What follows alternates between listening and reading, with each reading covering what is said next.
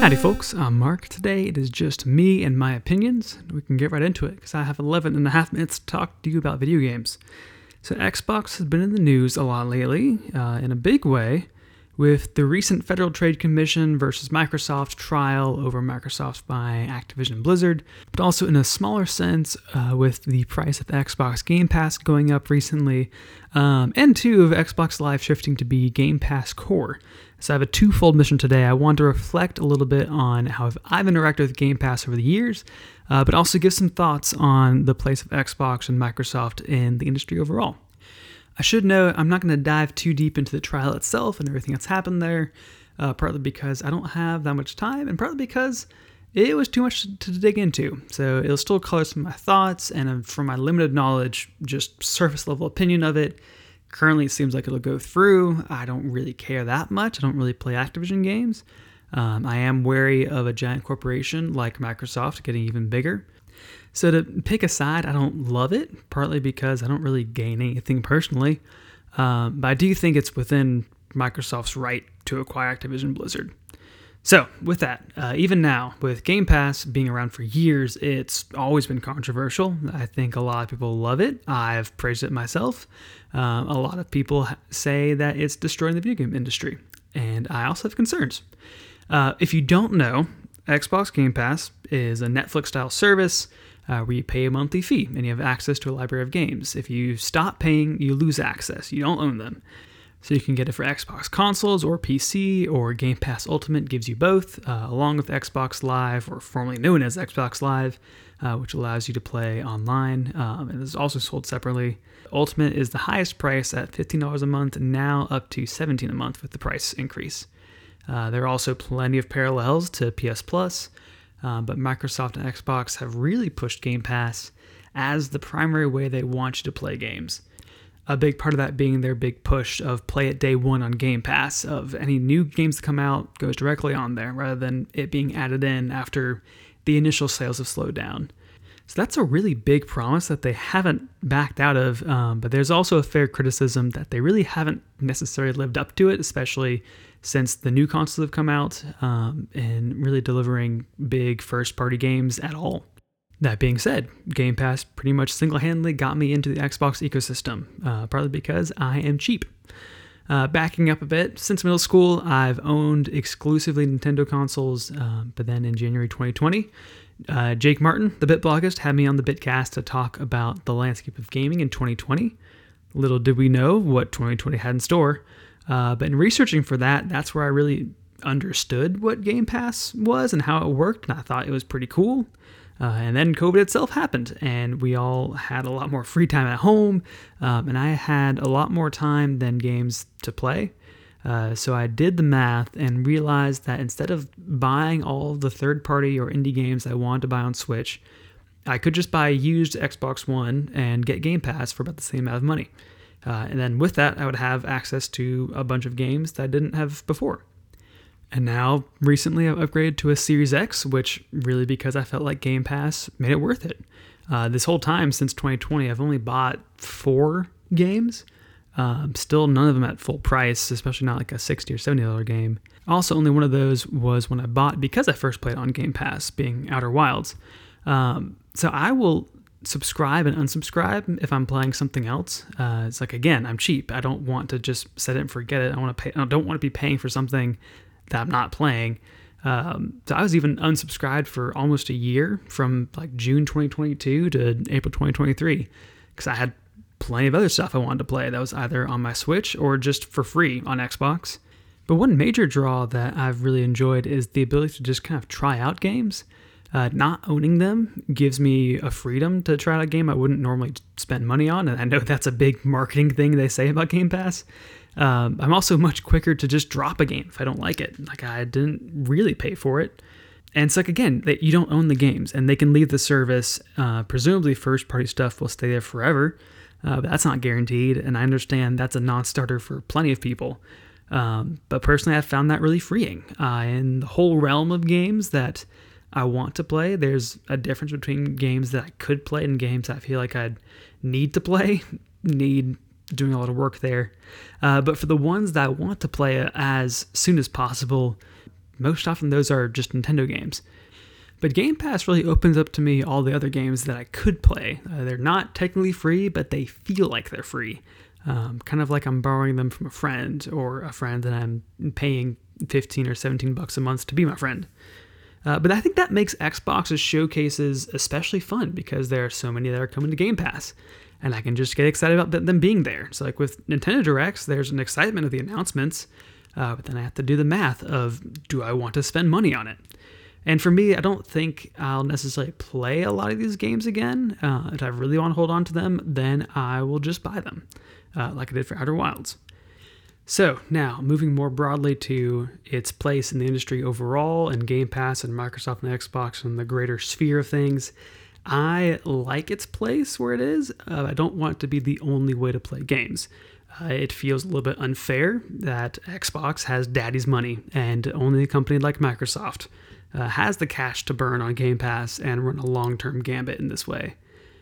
We have no idea how much revenue Game Pass is bringing in, and it might not even be currently profitable. But alongside that, Nintendo and Sony are doing just fine. And in the video game consumer mindshare, Xbox is still in last place, despite as big as Game Pass is.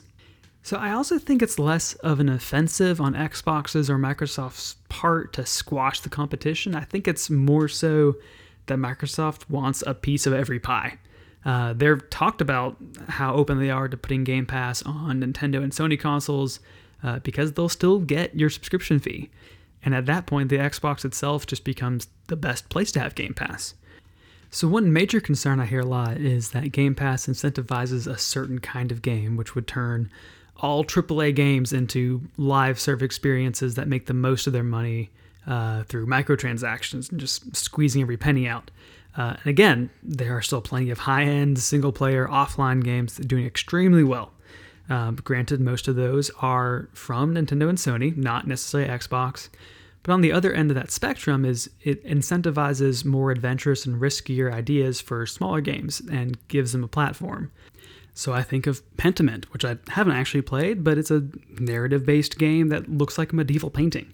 Or Hi-Fi Rush, which is in my top 2 favorite games of the year so far.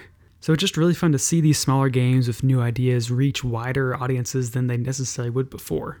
And again, another big criticism has been, despite all of the play it day one promises, there really hasn't been enough first-party games from Xbox to really sweeten the pot, which I totally get. On the same time, there's not a ton of first-party games that I personally really want to play, but there's always something new I want to play, whether that's an indie or a third-party game, or I'll at least try whatever is Xbox's big game for those 6 months. And a main contrast between Xbox and Sony and Nintendo is their lack of home run first-party IP. There's Halo and Forza, and I guess Gears of War. That's about it. So it seems like their strategy instead is just to buy studios and their IP with their comically large bags of money, like Monopoly Man. And to their credit, I feel like Xbox has really allowed and pushed these studios to keep their unique identity and their reputations. Like, you know what a Bethesda game is, you know what an Obsidian game is, you know what a Double Fine game is like. I don't really know what a Nintendo EPD4 game is like. It's just all Nintendo to me. And this is totally conjecture, but I don't think they're as concerned about shoving these studios into the Xbox brand as we think they are. I don't know if their shopping spree is as much about having a killer lineup of first-party games, which comparatively they don't, and that's a convenient narrative to get their Activision acquisition through.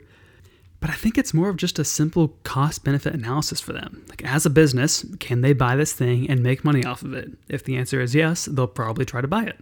And that could be to make Game Pass more enticing, or just let the studio do his own thing and make them money. Right now, it looks like they're dumping truckloads of money trying to fix a problem of not having consistent killer first-party games, but I also think they'd be still doing this anyway if that were the case. Microsoft is simply a much bigger company, and they're playing a totally different game. Like, for instance, Sony and Nintendo are both around the $100 billion mark of value. Comparatively, Microsoft is $2.5 trillion. And I think it's less about dominating the gaming landscape and more just trying to help make a massive company get a little bit bigger. And again, I don't love that, but it's also a little bit beyond my knowledge to really make a judgment call if that's truly a bad or a fair thing. That's just my observation. And again, totally guessing. There might even be like public statements that disprove any of these thoughts. And again, I think they just want a piece of every pie.